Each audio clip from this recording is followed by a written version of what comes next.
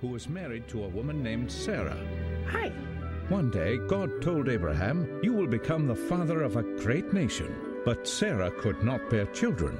And I'm like, old. "No problem," God said. "Just wait, and I will give you as many children as there are stars in the sky." So Abraham and Sarah waited. And waited. And waited. Join us for the exciting conclusion this week in Once Upon a Marriage.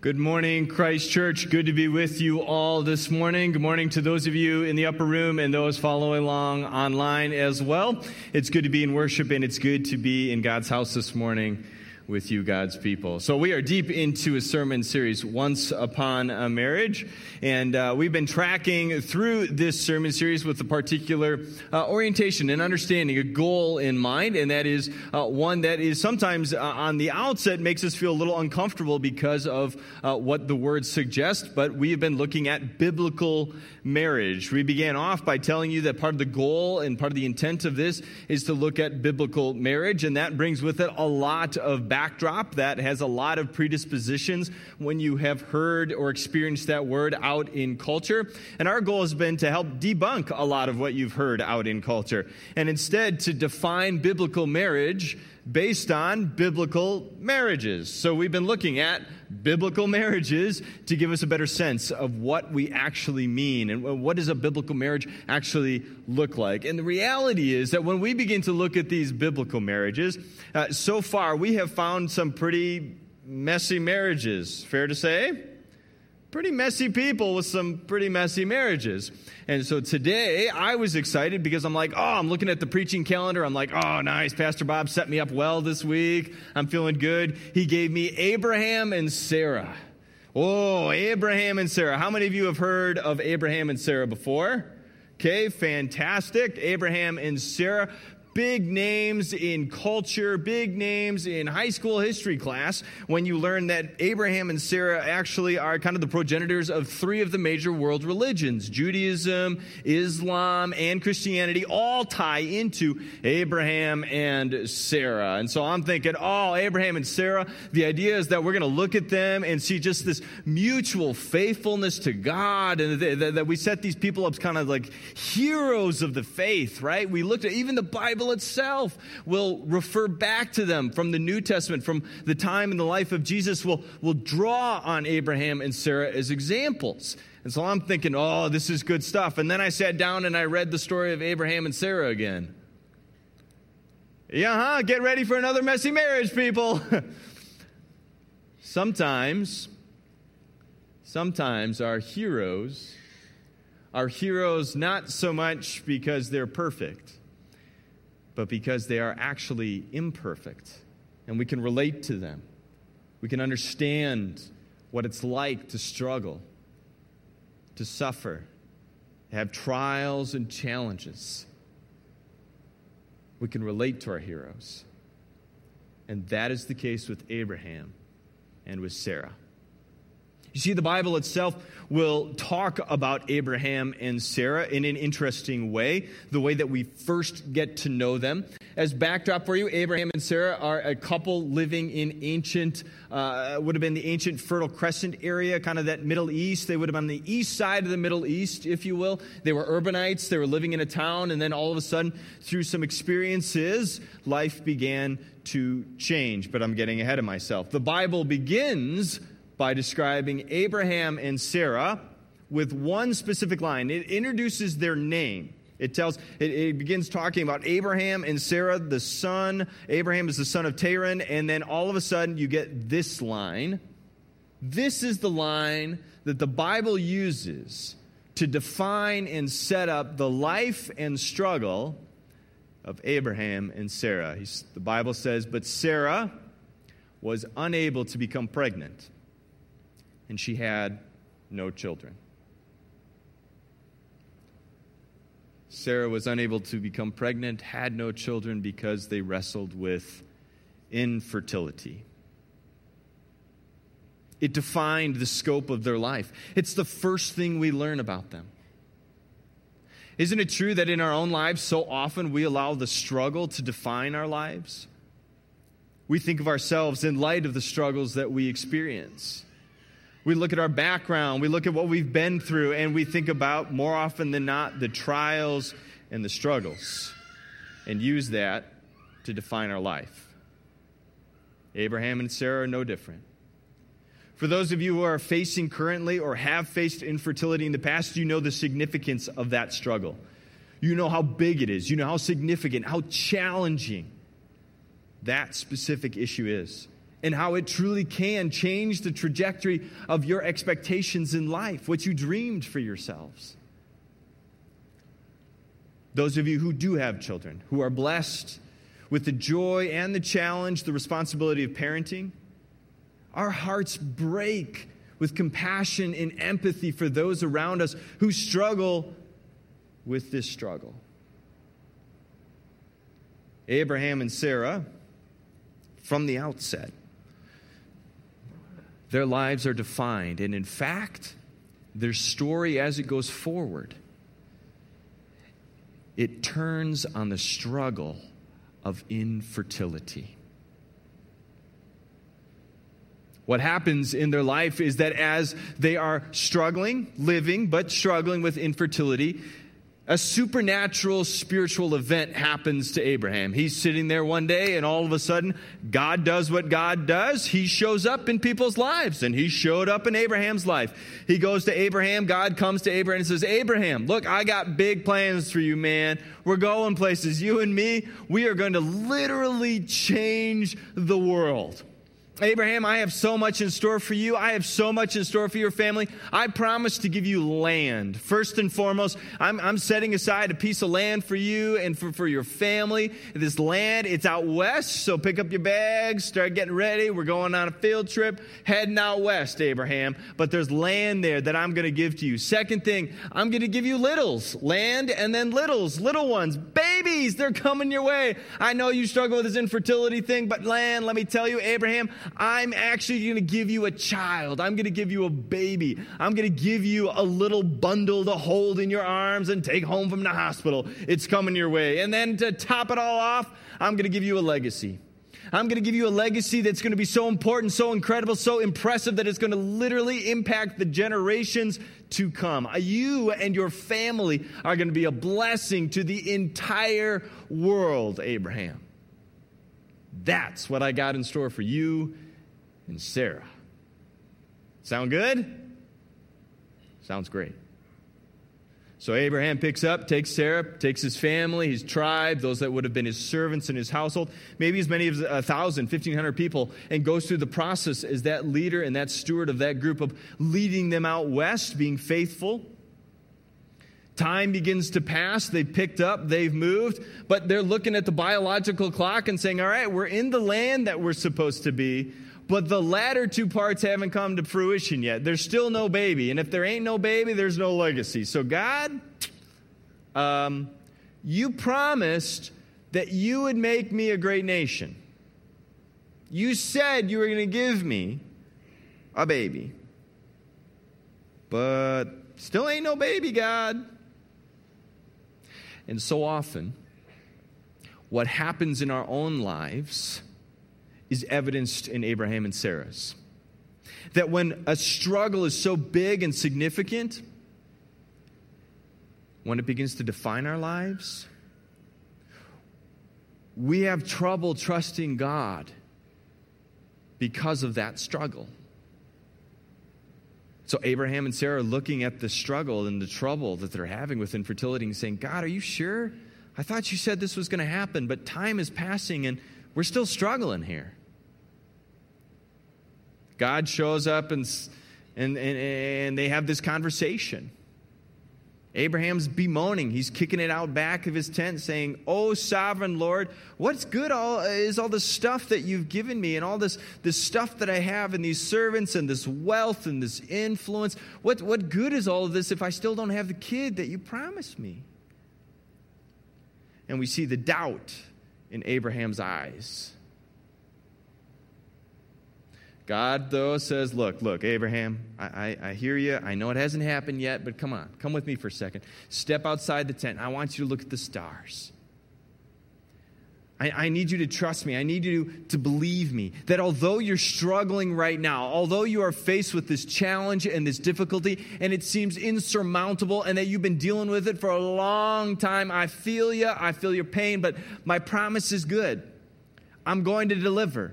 Don't you worry. A baby is coming, and after that child and through that child, you're going to have more descendants than there are stars in the sky, Abraham. It's coming. It's coming.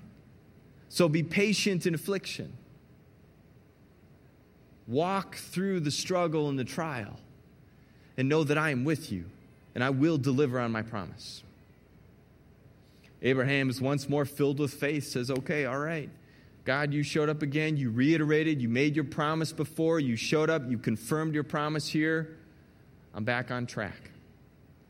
So him and Sarah start living again. They start doing the thing again. And time passes. More time passes. They're getting older and older.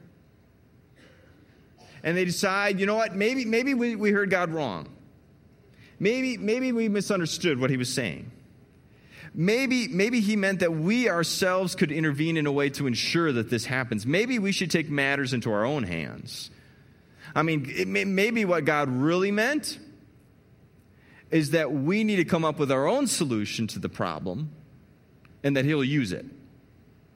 And so they sit down, Sarah and Abraham, and because the struggle is still there and they start to doubt what God had promised, they decide to take matters into their own hands. And so Abraham and Sarah come up with the plan that Abraham is going to sleep with Sarah's maid, have a child, and that Sarah will raise that child as her own. This is Ishmael. If you ever heard of Ishmael in the Old Testament, it's the child that Abraham has with Hagar.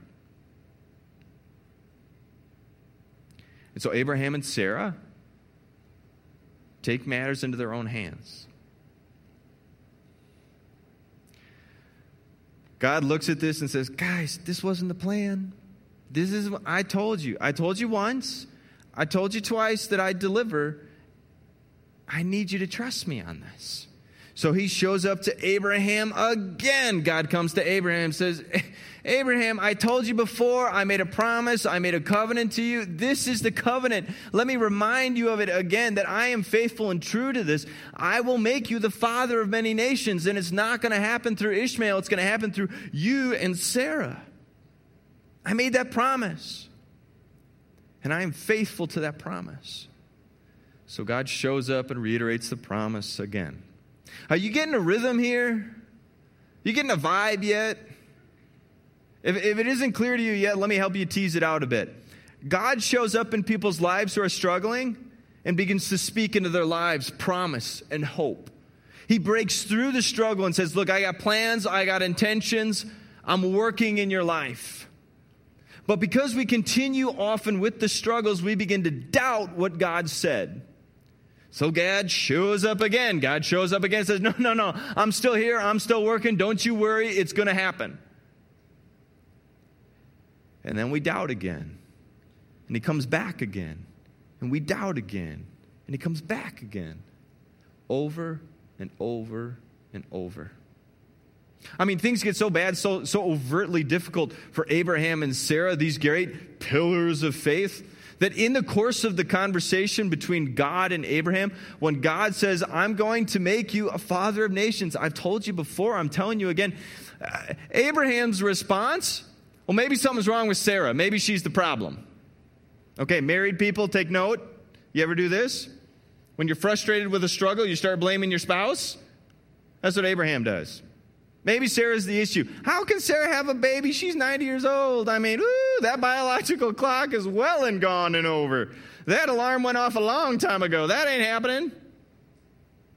And God says, Abraham, Sarah, your wife, will give birth to a son for you.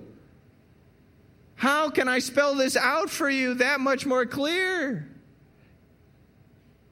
And just, ladies, so that you don't go jabbing your own Abraham sitting next to you in the ribs, Sarah has trouble with this too.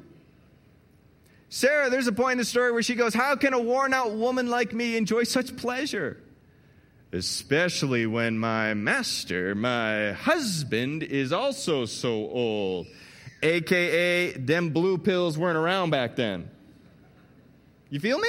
Seriously, that's what she's doing. She's saying he's the problem. He's saying she's the problem. And they're both saying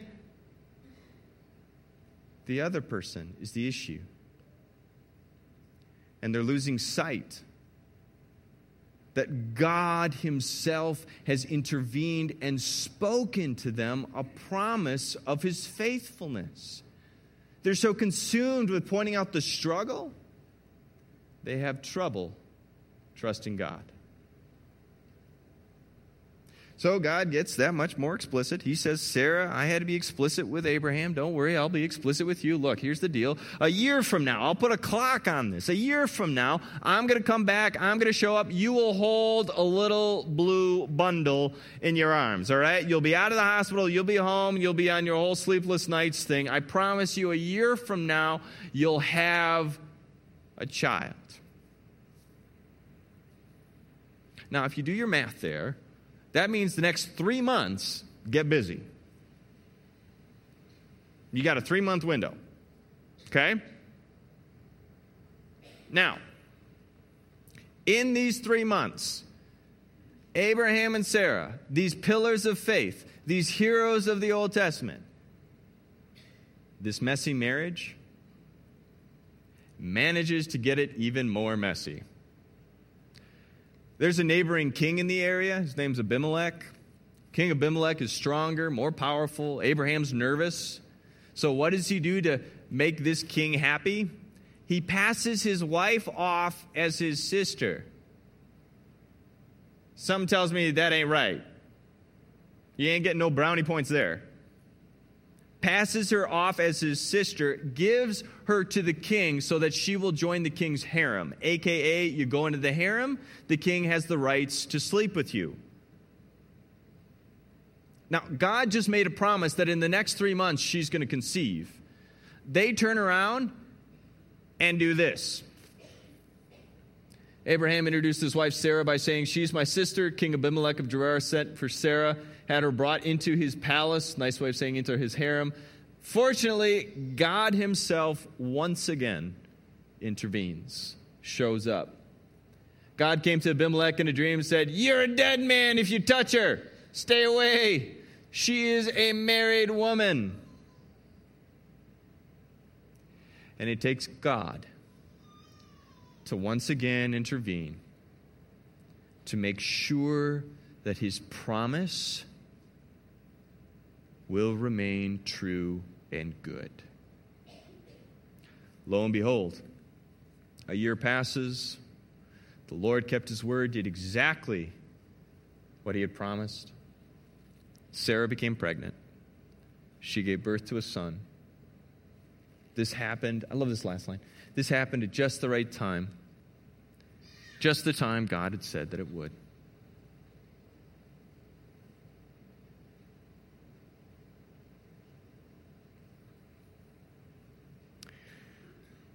Where does this leave us?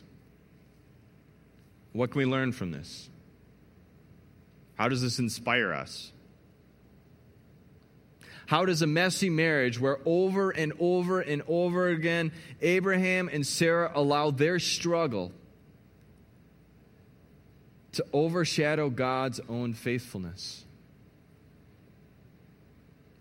What do we do with that? Here's the bottom line.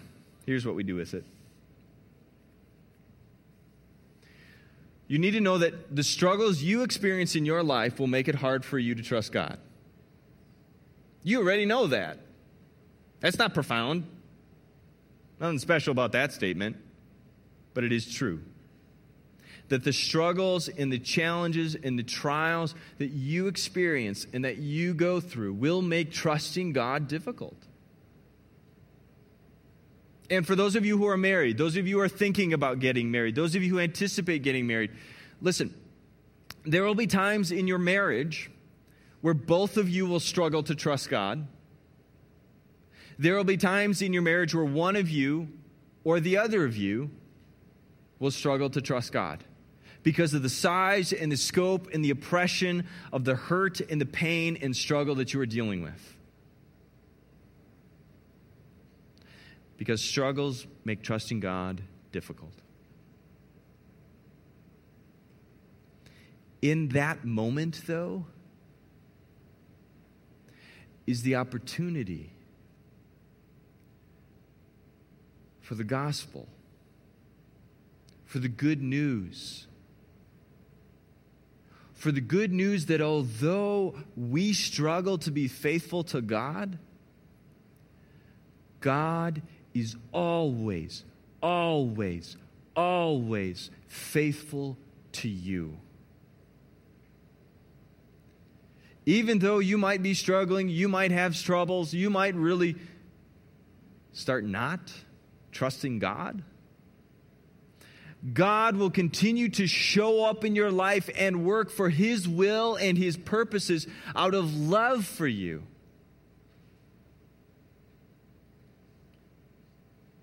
See, the good news is that although we sometimes are unfaithful, like Abraham and Sarah, Abraham and Sarah's story teaches us that God remains faithful.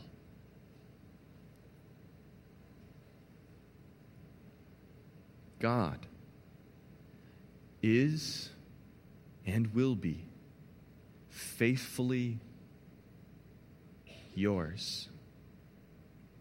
He faithfully will follow through on His promises to you.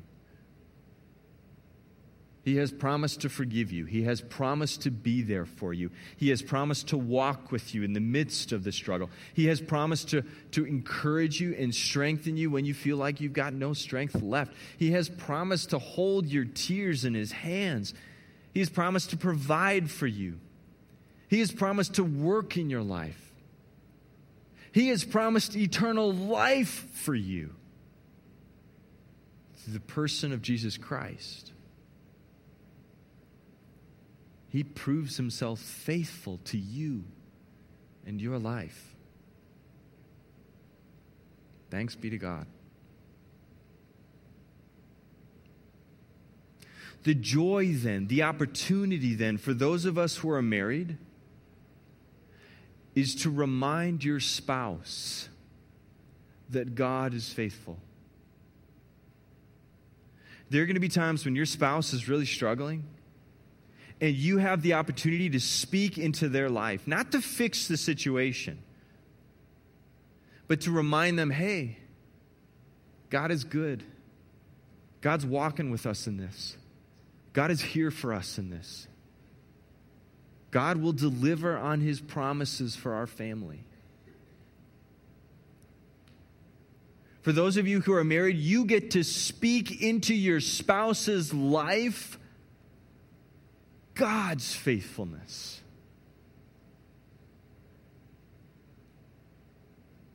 And that will bring hope and strength to your marriage.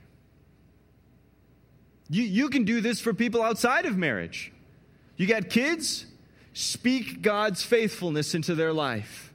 They're having a hard time with school. They're struggling with grades. They're struggling with friends.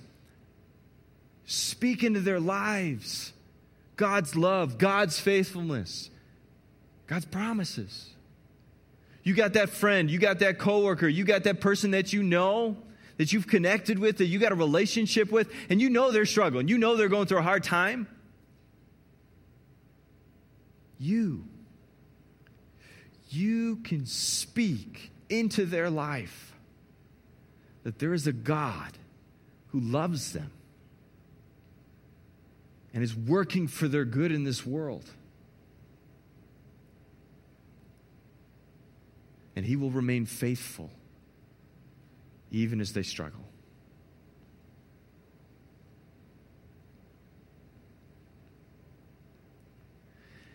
Abraham and Sarah, this biblical marriage,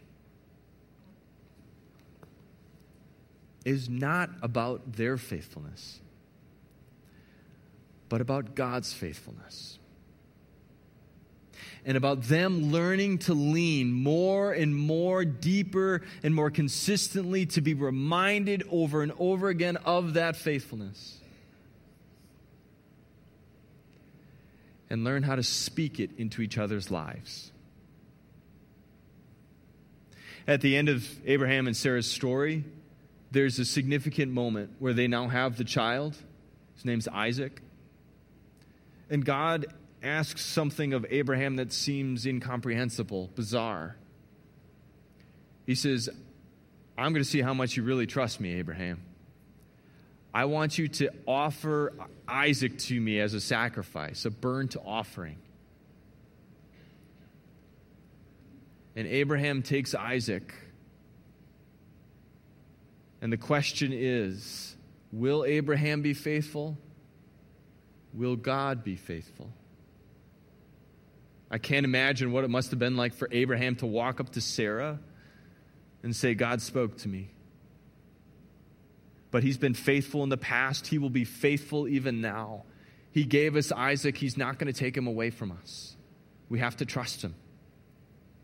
Or for Sarah to have the courage to tell Abraham, Abraham, we've doubted too long and too many times before. We will not doubt God in this. He will be faithful, Abraham. He gave us Isaac. Go in the confidence and security, the faithfulness that God will be faithful now too. And he will provide another way out. Abraham takes Isaac up the mountain. And before he kills his own son, God intervenes again. Says, Abraham, I'm proud of you. But I said it before and I say it again. This child, Isaac, is the child that I promised you, and I will not take him away from you. He will be a blessing into this entire world. There's another way. Here's a goat. Offer that to me instead. So, God proves faithful always.